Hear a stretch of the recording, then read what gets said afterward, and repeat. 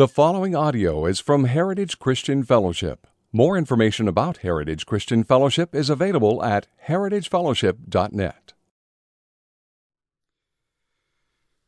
Well, good morning, church. If you grab your Bibles and open up to the third chapter of Genesis, that's where we'll take our text from today.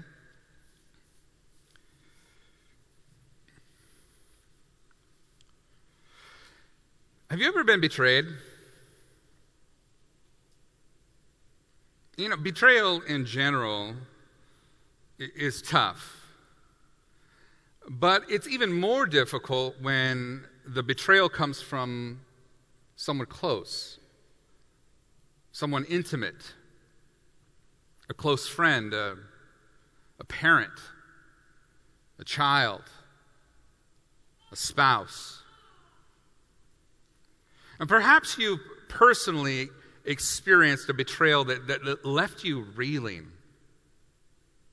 Maybe a father or a mother who wasn't there when they should have been.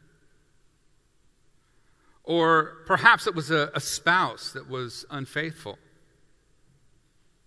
Or a deep friendship. Someone that you really, really trusted that turned around and stabbed you in the back at the most inopportune time. Maybe it's a child that has rejected your love and has maligned your character to others. Or perhaps maybe you haven't personally experienced it, but you've seen the effects of it in people close to you. The emotional wounds and the damage that is done, and the things that are created as a result of being deeply, deeply betrayed. Perhaps you've been close with someone and seen firsthand the depth to which a betrayal like that has wounded them. How it strikes right at the core of their being. And even now, as I'm mentioning these possibilities, I want you to fix your mind on a scenario that you know of personal betrayal. I want you to fix your mind there for just a moment and then just let it rest there for a second. How did it hurt you? What did it do? How deep is the hurt? How slow are you to trust again? How long is the healing process? Is it months? Is it years? Or sometimes even decades? As we take a look at, as we examine the events recorded for us here in Genesis 3, we're going to see and hopefully feel the weight of mankind's betrayal against God. Today, specifically, we'll examine the entrance of Satan, who makes war against his creator and poisons the world. And over the next few weeks, it's our hope that we will all grow in our understanding, not only of the magnitude of our sin, but also the magnitude of God's grace and of his love for us. What did he have to do to overcome our betrayal against him? And it's my hope that through our time in the scriptures today, that we'll come to a deep, deep understanding of just what it has cost God and why it is that sin is a big deal and just how wicked and evil the enemy of God, Satan, really is. So chapter 3 of Genesis emerges to us out of a context. There is both a historical context and an exegetical context that are important for us to consider this morning. Both of these lenses will help provide greater clarity as we consider the sudden shift in our story and the tone of this passage, how it should strike us, how it should hit us in our hearts. You see, Moses has been leading the people of Israel on a journey out of slavery. They were in Egypt, and now they are on their way to the Promised Land. And he's done this as a representative of Yahweh. And Yahweh, you'll remember, is the God of Abraham, the God of Isaac, and the God of Jacob. The same Yahweh that promised to make Israel a great nation. And that they would be a light to the nations around them. And he promised to give Abraham's descendants a land of their own and an identity under him. And staying true to his promises, God has miraculously delivered the Israelites from slavery. And he's now leading them through the desert to the land that he promised. But their time of oppression has left its mark on them. You see, they're in the desert, but they're still discovering how it is that Egypt and the scars left from Egypt have left their marks on their lives, both physically and mentally, emotionally. They're filled with doubts. They're filled with fear. They've seen Yahweh's faithfulness and his power, but every new trial that comes their way brings to the surface this question that just kind of keeps coming up through their journey, which is, how do I know that I can trust God? Would I have been better off a slave in Egypt? How is this better following Yahweh?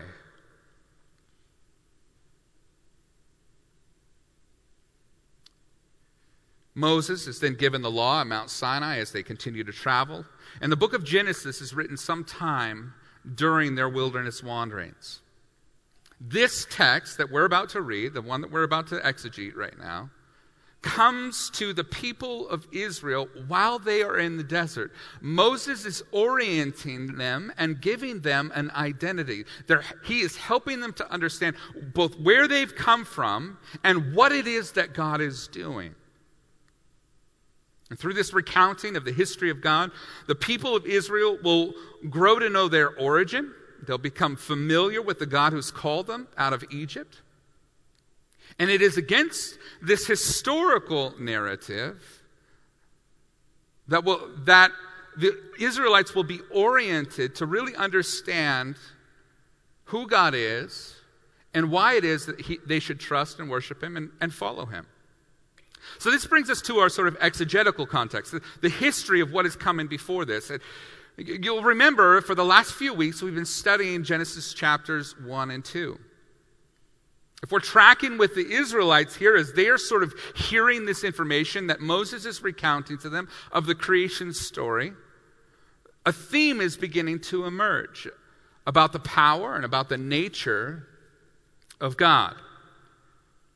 What have the Israelites learned about God so far? What is it that they've discovered? Well, first of all, they've discovered that he's eternal. They've discovered that he existed before the beginning. In the beginning, God created the heavens and the earth. Wherever the beginning was, God was before that. They've discovered that he is powerful. He made everything that exists by the word of his power. They've discovered that he's creative. All that he has designed works, and it's beautiful. And he looks over it each day and says, oh, this is good. And they also could look around and see the world around them and think, man, God is so creative. He's so good at what he does. They've learned that God is emotive. He takes delight. He finds pleasure in the things that he made. They've discovered that God is personal. He made mankind in such a way that mankind both has the capacity for relationship with him, but also has the capacity to reflect his glory, his nature to one another. We're meant for connection, and God exemplifies that. They've also discovered that he's loving. He made this special protected place called the Garden of Eden. And there he placed Adam in that and then brought Eve to Adam after causing a deep sleep to fall on him. He makes provision for their needs. He delights in sharing dominion with them and sharing work with them. His presence and instruction are in the garden. And his instruction is what protects them from what could harm them. He's a protector. Not only is he loving, but he is kind. He could have made the world in a gray format with no color. He could have made taste like not an issue. We just eat because we eat. But instead, there's all of the sights and sounds and the physical stimulation of food and touch and sexual intimacy there in the garden.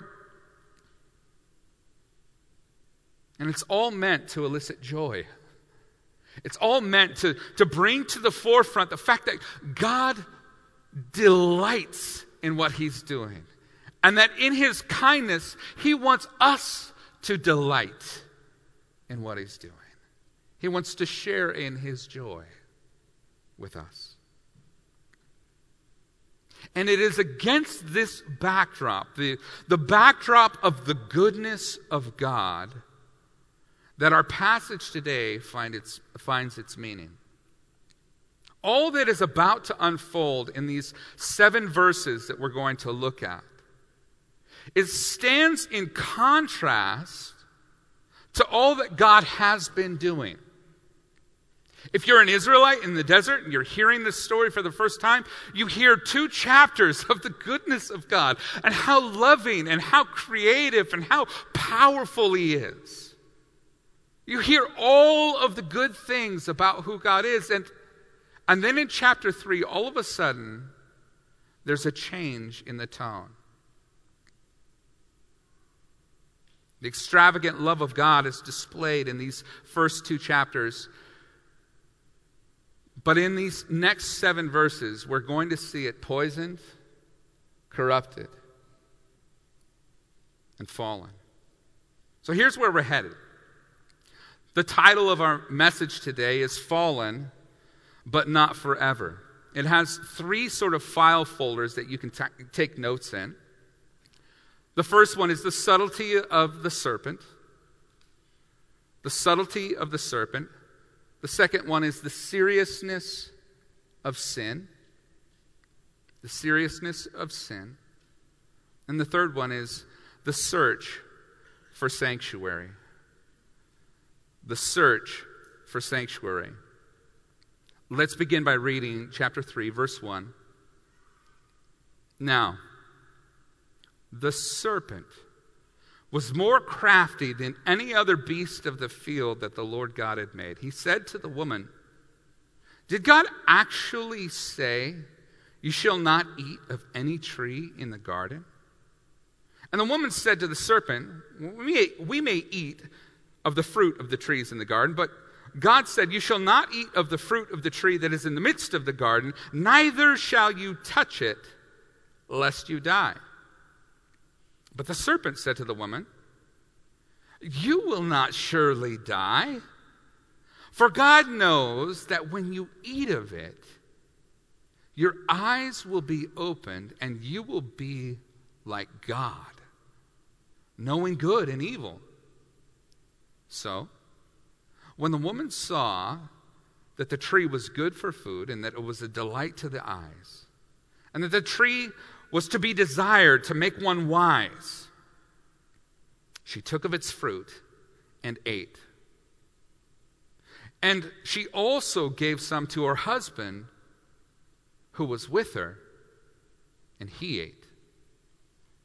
And then the eyes of both were opened, and they knew that they were naked, and they sewed fig leaves together and made themselves loincloths.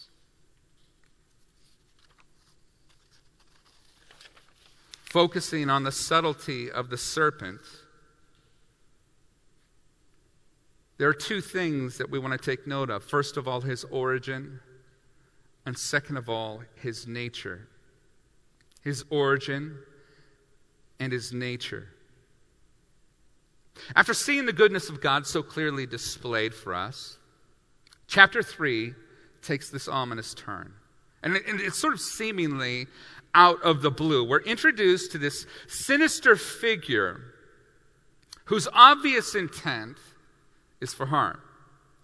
Now, though we don't get all the details about where this figure came from, there are hints and outright claims throughout the rest of Scripture that help to bring clarity, help us to really understand who he is and what his possible origin is. Now, we learn from the book of Revelation that the serpent from the garden is actually a spiritual figure who opposed God from the beginning. Revelation chapter 12, verse 9 says this, "Now war arose in heaven, Michael and his angels fighting against the dragon, and the dragon and his angels fought back, but he was defeated. And there was no longer any place for them in heaven. And the dragon was thrown down," now here it is, "that ancient serpent who is called the devil and Satan, the deceiver of the whole world. He was thrown down to the earth, and his angels were thrown down with him." Now, this idea of this figure in the Garden of Eden being this spiritual enemy of God, Satan, the devil, is also repeated in Revelation chapter 20 and verse 2, when it talks about the judgment of Satan. It says in chapter 20, verse 2, "And he seized the dragon, that ancient serpent, who is the devil and Satan, and he bound him for 1,000 years." So, the serpent here is not just a mere animal.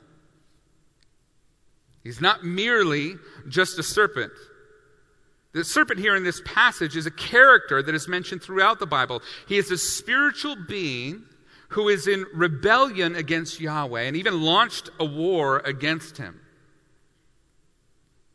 During this spiritual war, other spiritual beings are caught up by aligning themselves with this dark, spiritual, ominous figure, and they lose their place in heaven as well. They're cast out of heaven, the abode of God. And in the end of Revelation, we discover that God still has ultimate authority and will eventually imprison the devil, the serpent, the dragon. Now, other passages from the Old Testament help fill in some possible details about the origin and nature of this spiritual being. First of all, we need to understand some of the nuances that come along with the name, the serpent, or the word, the serpent here. The original language that is on display here, or is not on display here because we read it in English, is Hebrew. And the word for serpent there is nachash, N-A-C-H-A-S-H, nachash. That's the great thing about speaking Hebrew, is that you get to sound like you're hawking a loogie with just about every word, right? Nachash. Chabad. There's all kinds of words. But this word, nachash, which gets translated serpent, is used in different ways throughout the Scriptures. Many forms of the same word are used in other portions of Scripture to denote things that are shiny, like bronze or copper. It's used in other passages to denote someone who's an enchanter or a diviner. And the idea in our text is that this figure in the garden hisses, deceives, bites like a serpent. He comes with evil intent to spread his toxic poison into God's creation. Like an actual snake, the poison he spreads will intoxicate and ultimately kill his victims. Now, there are two passages, one in Isaiah 14 and one in Ezekiel 28, that really refer historically to two evil world powers that are to be judged by God. Each of those passages allude to this evil spiritual being that is behind the powers that be. So the kings that are being judged in those passages of Scripture, it also seems to indicate that there is this spiritual power or force behind those kings that is also receiving judgment from God. And many theologians see a direct reference to Satan. His fall as a seraph or an angel and subsequent deception here in the Garden of Eden. It records him as a shining one, that could be what the Nachash is referring to, the shining one. Ezekiel tells us that he was a sort of bedazzled angel, that he had all of these sort of gemstones, and he sparkled, and that he shined in some way, that he was the first one to ever don sequins, which obviously is a sin.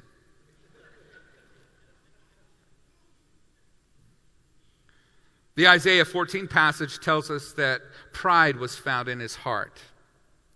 And though he walked in the garden of God, on the mountain of Eden, among the stones of fire, that there was pride in his heart. And he said, you know what? I will be like the Most High.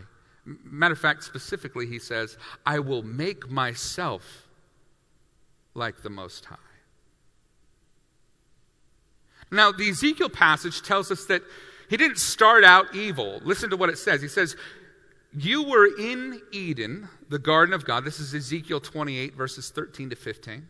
You were in the garden of God. Every precious stone was your covering. Sardius and topaz and diamond and beryl and onyx and jasper and sapphire, emerald and carbuncle. And crafted in gold were your settings and your engravings on the day that you were created. They were prepared. You were an anointed guardian cherub. I placed you. You were on the holy mountain of God. In the midst of the stones of fire you walked. You were blameless in your ways from the day I created you until unrighteousness was found in you. So God created Satan good. But Satan made a choice.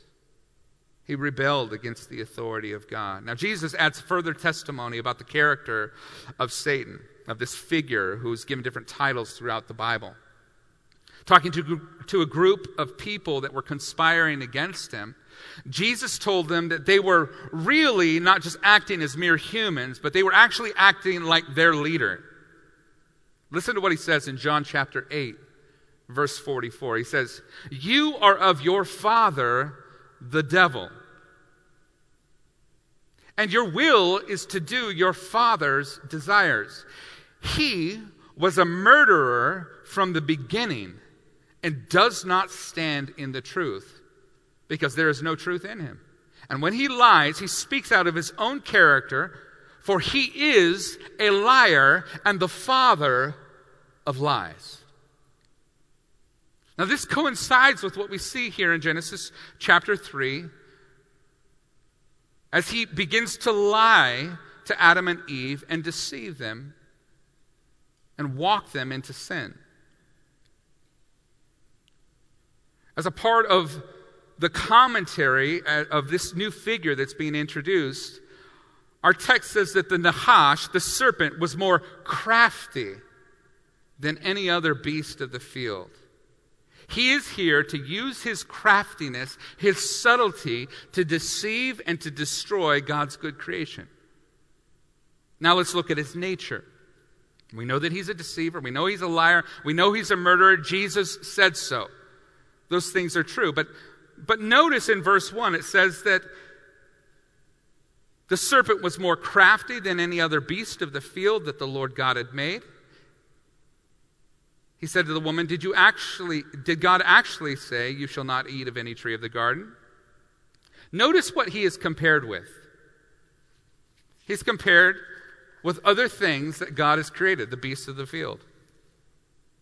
Through Moses' description of this ominous figure, he is telling us that the serpent is both crafty or deceptive, but also that he is created. From God's perspective, he's just like any other creature that he's made. He's a created being. God is the only one who is uncreated. The devil is not a co-equal with God. He's not the yin to God's yang. This is not a dualist perspective where good and evil eternally existed. Evil was introduced through the heart of God's enemy. In addition, he's lumped in and compared with the beasts of the field, and we find that he is not eternal. He did not always exist. He's not an uncreated equal with God. He is the petulant and spoiled creature shaking his fist at the one who gave him life and existence. This means that Satan is not as powerful as God. In fact, did you know that Satan is under God's authority? That he cannot do things without obtaining permission from God. Even though he's in rebellion, there are limits to what his rebellion can accomplish.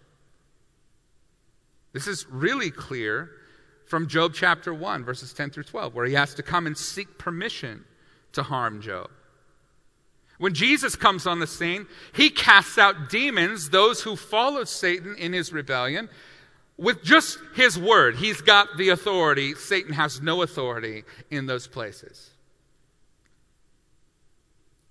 And in Revelation chapter 20, verses 1 through 3, we're told that at the final judgment of Satan, that only one angel is sent and dispatched to come and bind him and cast him into the bottomless pit. He's not some crazy superpower. He's not even in the same realm or category of who God is. In Isaiah chapter 14, verses 12 through 16, we're told that in the final judgment, the world will look at Satan. They will stare narrowly at him. They'll squint their eyes looking at him and go, is this the one who troubled the nations? He's the one who caused all the problems? The idea being that in comparison to the glory of who God is, Satan is a mere pipsqueak. He's nothing. A mere creature. Now, that is not to say that Satan is not capable of harm. He swept a third of the angels into his rebellion. He's bringing his rebellion to humanity here in this passage. And he's called the deceiver of the whole world in Revelation 12:9. But when Satan is compared to the Creator, he is infinitesimally small.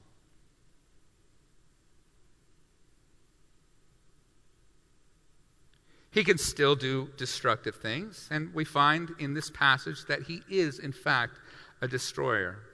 A part of his nature is not only that he is created, but also that he's deceptive. Satan has the ability to appear more beautiful than his actual intent. Both he and those held captive to his power often look good. Here in this passage, he comes as this serpent figure. We're not sure exactly what is going on there. But he entertains conversation with Adam and Eve. And those that are his followers, false teachers and false prophets, are also said to have the same sort of ability. Listen to what Paul wrote in 2 Corinthians chapter 11 in verses 13 through 15 regarding the false teachers of his day. He said, "For such men are false apostles, deceitful workmen, disguising themselves as apostles of Christ. And no wonder, for even Satan disguises himself as an angel of light. So it's no surprise if his servants also disguise themselves as servants of righteousness. Their end will correspond to their deeds." Do you see what's going on there? The enemy has a way of coming in and looking sort of non-offensive and not scary and not threatening in some way. And he can come in subtly, craftily, and do his work to deceive. Here Satan comes as the Nachash, the serpent. And we're not sure if he was an actual serpent or some other mystical form.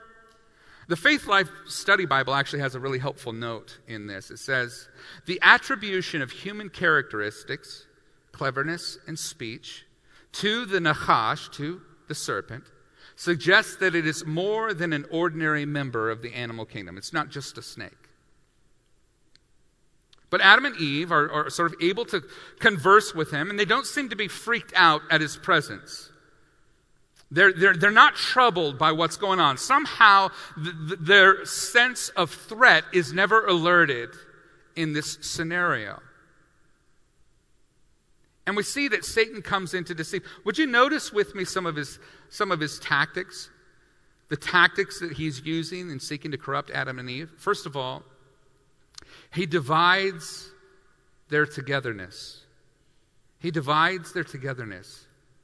Notice he doesn't come to Adam, the one who's called to protect his wife, to lead, the one whom God will ultimately hold responsible for what goes down here. He doesn't come to Adam, no, he comes to Eve. He subverts their relationship, and he subverts their closeness with one another. He singles her out. Second thing to notice is that he omits the goodness contained in God's commands. He omits the goodness of God's word. In chapter 2, verse 16, in the command to not eat of the tree, it says this, "And the Lord God commanded, saying, You may surely eat of every tree that is in the garden, but of the tree of the knowledge of good and evil you shall not eat. For in the day that you eat of it, you shall surely die." When Satan comes and begins to deceive, when the serpent enters in, he says, did God actually say you shall not eat of any tree in the garden? He omits the goodness of God. God said, you can eat from any tree, just not that one. Satan comes and says, did God say you can't eat of any of the trees? He really doesn't want you to enjoy things. He really doesn't want you to experience goodness. He's holding out on you in some way. He omits the goodness of God's word. And he denies the consequences of sin. As the passage continues on, the woman says to him, well, we may eat of the tree, of the fruit of the trees in the garden. But God said, you shall not eat of the fruit of the tree that's in the midst of the garden, neither shall you touch it, lest you die. But the serpent said to the woman, you will not surely die. Not only does he omit the goodness of God, but he denies the consequences of sin. He says, you will not die. He denies the consequences of sin. And fourthly, he twists God's word. He divides togetherness. He omits the goodness of God's word. He denies the consequences of sin, and he twists God's word. 3 times in this passage, Satan is monkeying with God's word, omitting the good, denying the consequence of sin, and twisting its meaning to say that God is holding out on Adam and Eve. This is the exact same tactic that he uses with Jesus in the temptation in the wilderness.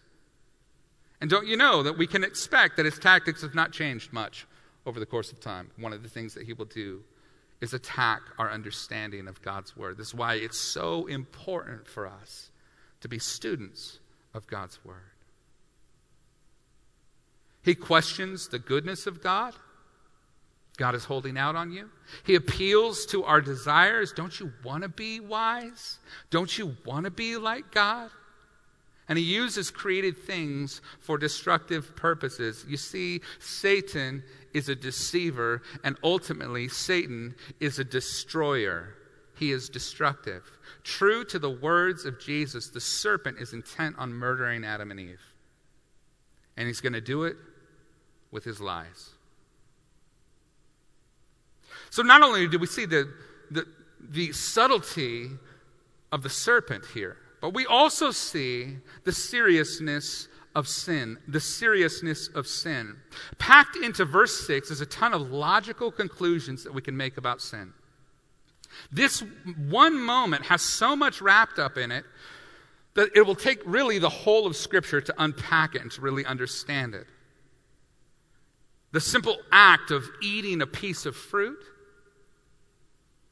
that's not what's really going on. It's so much more deep than that.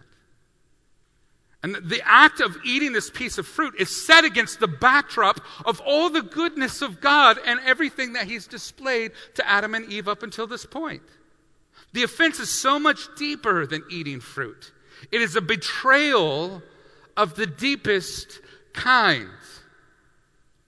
Let's consider the meaning of this act. Notice in verse 6 it says, "So when the woman saw that the tree was good for food, that it was a delight to the eyes, and that it was desired to make one wise, she took of its fruit and ate, and she also gave some to her husband who was with her, and he ate." First thing that we can take note of is that sin is idolatrous. Sin is idolatrous. It exalts creation over the Creator. It says what's more important is this thing that God has made rather than the one who made it. It exalts the creation over the Creator. Not only that, but sin is a relational betrayal. Sin is a relational betrayal. It betrays the goodness of God. This moment here in the garden is not unlike the moment where the Israelites received the law at Mount Sinai. You remember? God has delivered them. He brought them through the Red Sea. He's miraculously fed them in the desert. Now they're at Mount Sinai. Moses has gone up to receive the commands. And what happens down below? After all the goodness of what God has done, what happens down below is they begin to worship a golden calf. Say, "This is your God who delivered you out of Egypt." That same betrayal is what's present here in our text. After all the goodness of God that he has displayed to Adam and Eve, they are now betraying his love and his investment in them.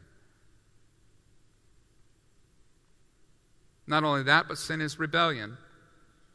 Adam and Eve sought to be like God, apart from God.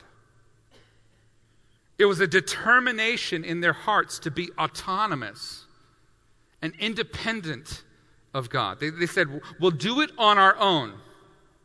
We'll get there by ourselves." They knew what he had said. They knew that he had prohibited them from eating from the tree of the knowledge of good and evil. And they chose to eat anyway. It was a rebellion. Sin is also destructive. It goes against God's created design. The reason sin is bad is because it's bad for us. It's not how we're designed to operate. It's not what God wanted for the world. It pushes against God's created design. And it destroys and unravels the fabric of it. It destroys relationships. It destroys people's lives. It destroys them physically. It destroys them spiritually. Sin is evil because it's bad for us. Not only is sin destructive, but sin is also divisive. It separates mankind from God. Here in this passage, as they eat of the tree of the knowledge of good and evil, they will not delight in God's presence. They will hide from it. It separates mankind from one another. Instead of being close and together, and Adam looking at his wife and saying, "Bone of my bones and flesh of my flesh," in just a few short verses, Adam will blame everything on Eve.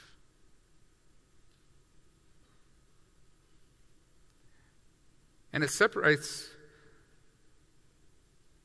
from them their own sense of being loved by God. Remember in chapter 2, verse 25, how the chapter ends? It says, "The man and the woman were both naked and they were not ashamed." But in verse 7, it says that the eyes of them both were opened in chapter 3. They knew that they were naked and they sewed fig leaves together and made themselves loincloths. They felt shame. Their own perspective of their being had changed. They felt shame about who they were. Sin is divisive. Sin is eternal. The consequences of this one act are still playing out to this day. That's why sin cannot be fully judged until the very end of time. Because of sin's consequences gets carried out from generation to generation to generation to generation, all the way until the end of the age. Sin is not merely a temporal matter. It is an eternal matter.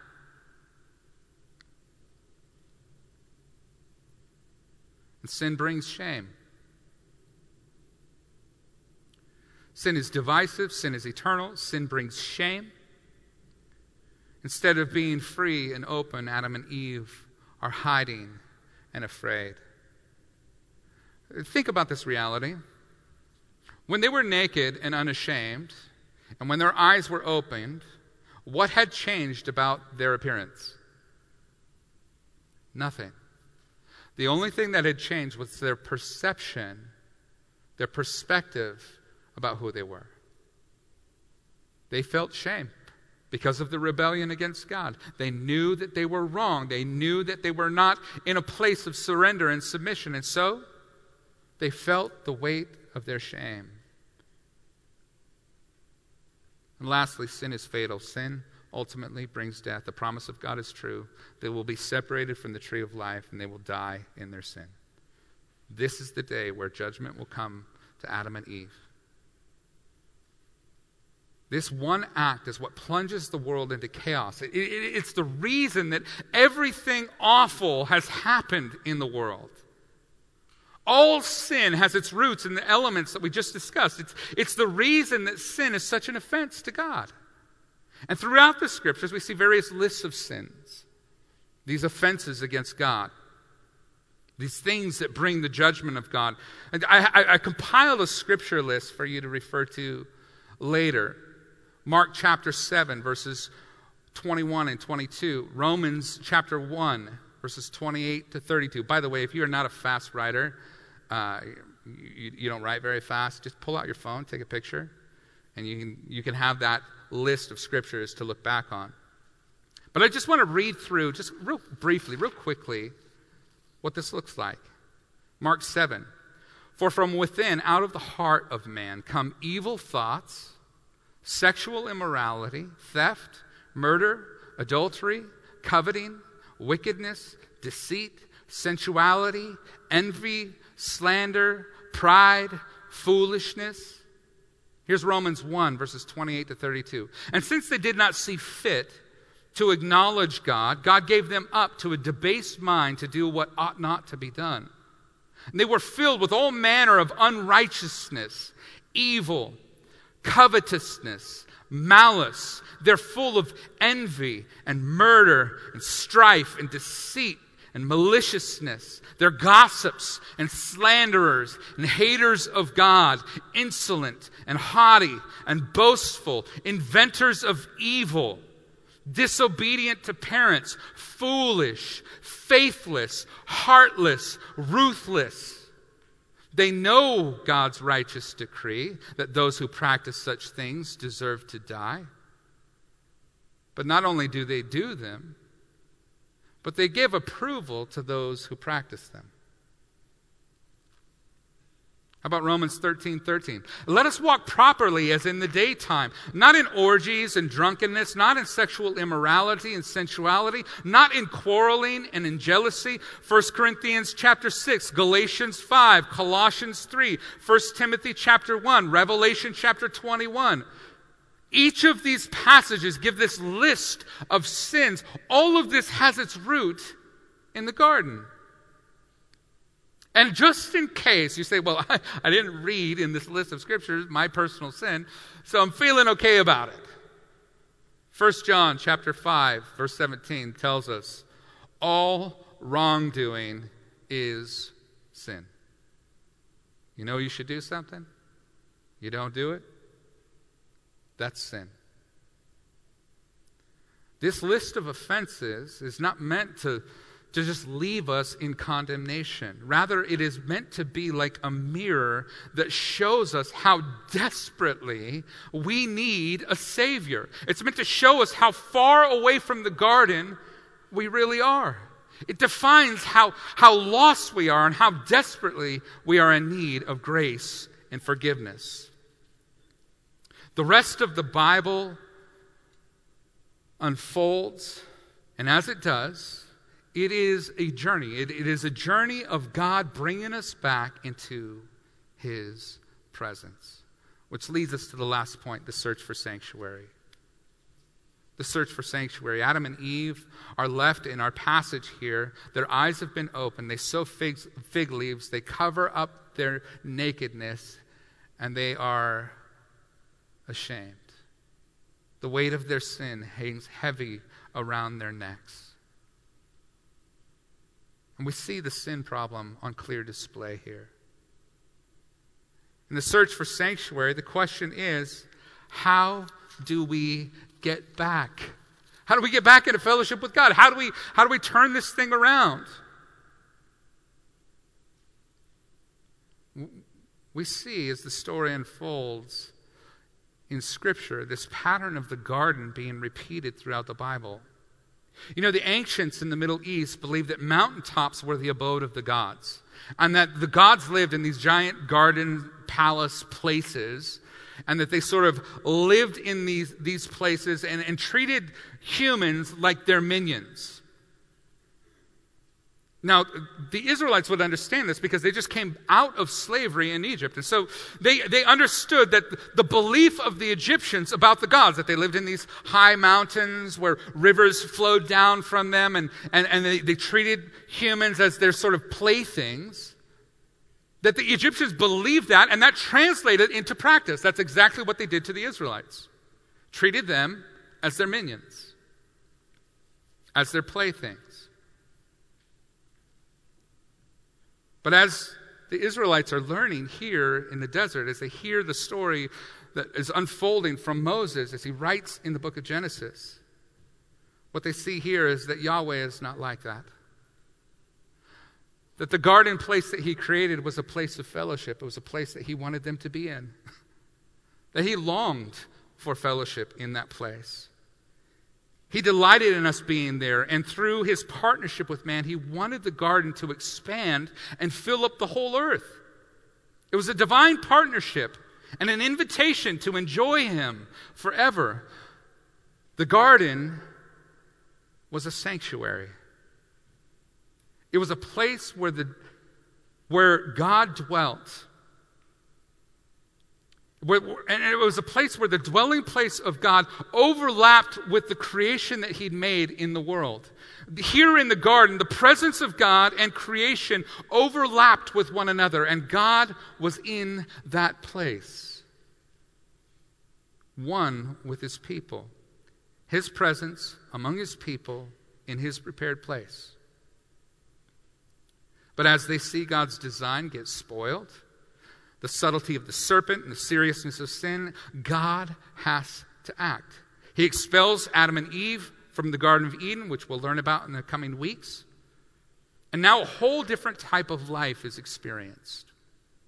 It's filled with toil, relational brokenness, spiritual warfare, pain, and it ends in death. As Moses continues to give instructions to the wandering Israelites about how to come to God, he tells them that God has prepared a place to meet with them. Something called a tabernacle, or the tent of meeting. And on the walls of the tabernacle are sewn cherubim and fruit trees and all these things that is garden-like imagery from Genesis chapter 1. The candlestick, called the menorah, is itself a fruit tree of sorts.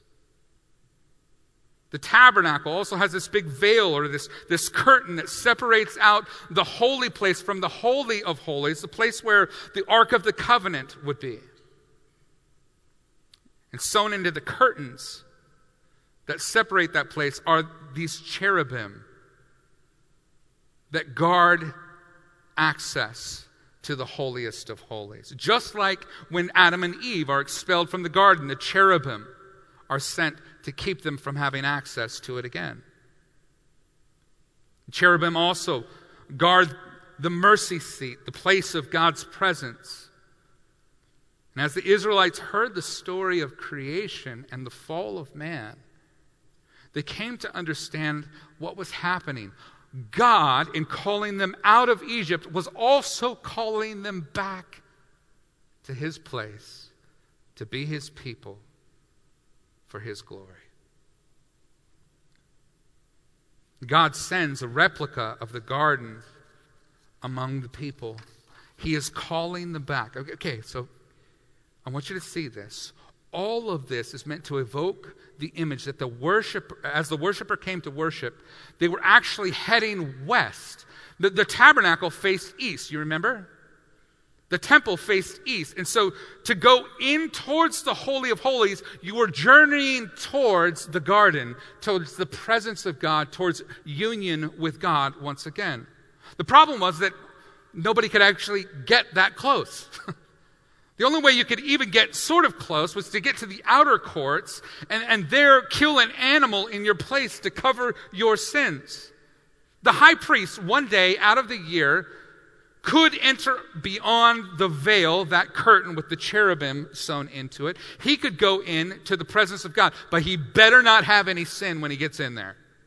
Because if he does, the cherubim stand there as a warning. They'll strike him dead. It's an incredible thing. So, week after week, and month after month, and year after year, and decade after decade, and millennia after millennia, the children of Israel are worshiping, and the longing of their heart is once again to get close to God. How do we get back? How do we get there?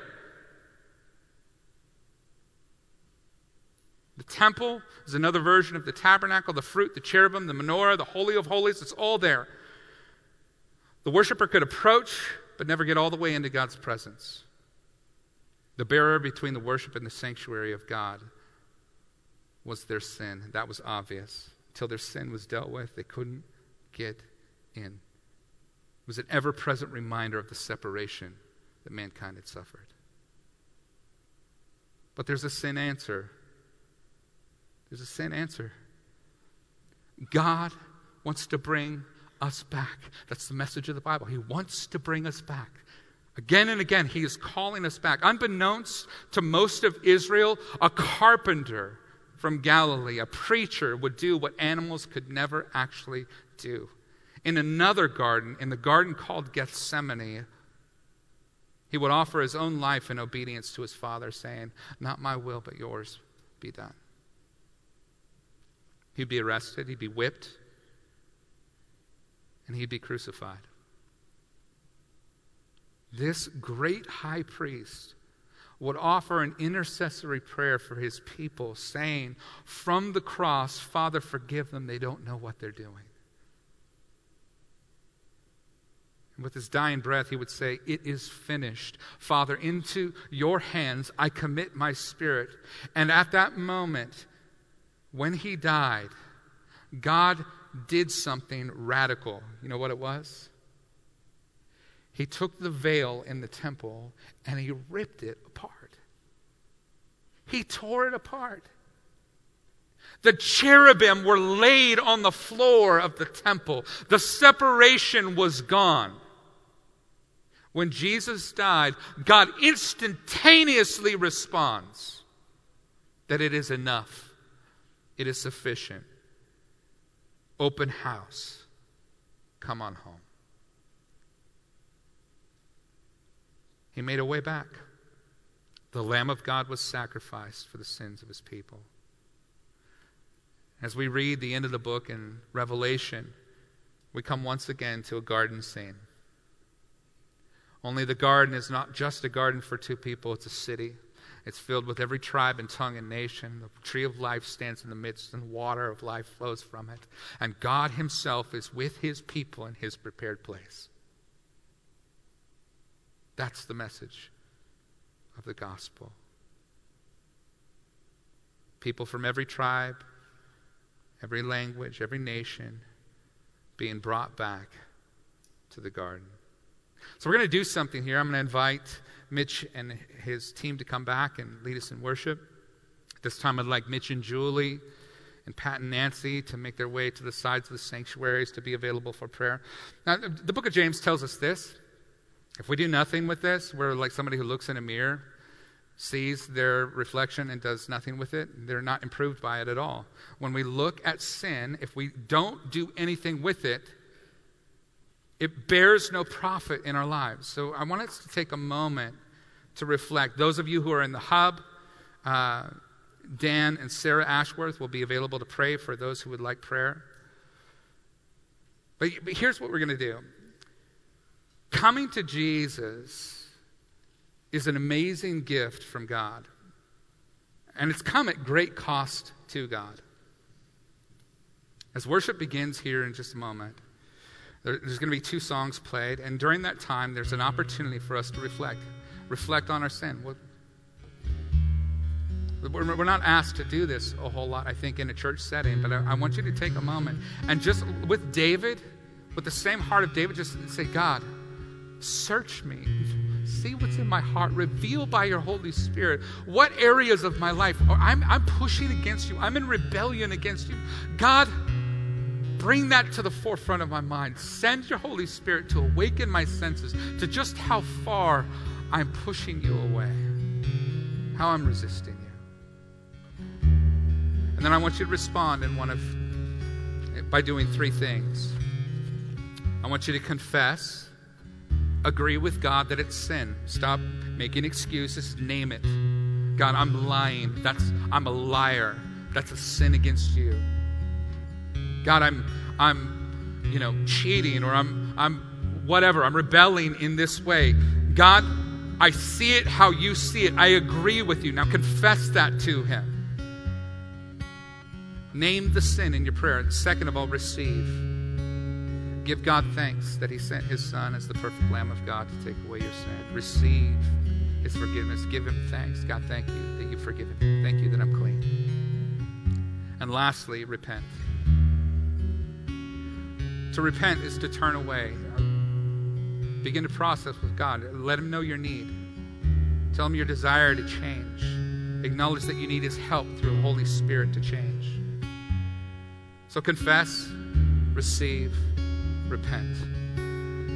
As we worship, take your hearts to the Lord. And if you're here this morning, you got something you're wrestling with, you got something you're dealing with, you need prayer. These folks here and in the hub, Danny and Sarah, they're here to pray for you and be an encouragement to you. And I would encourage you, come up during worship. They're ready to pray with you.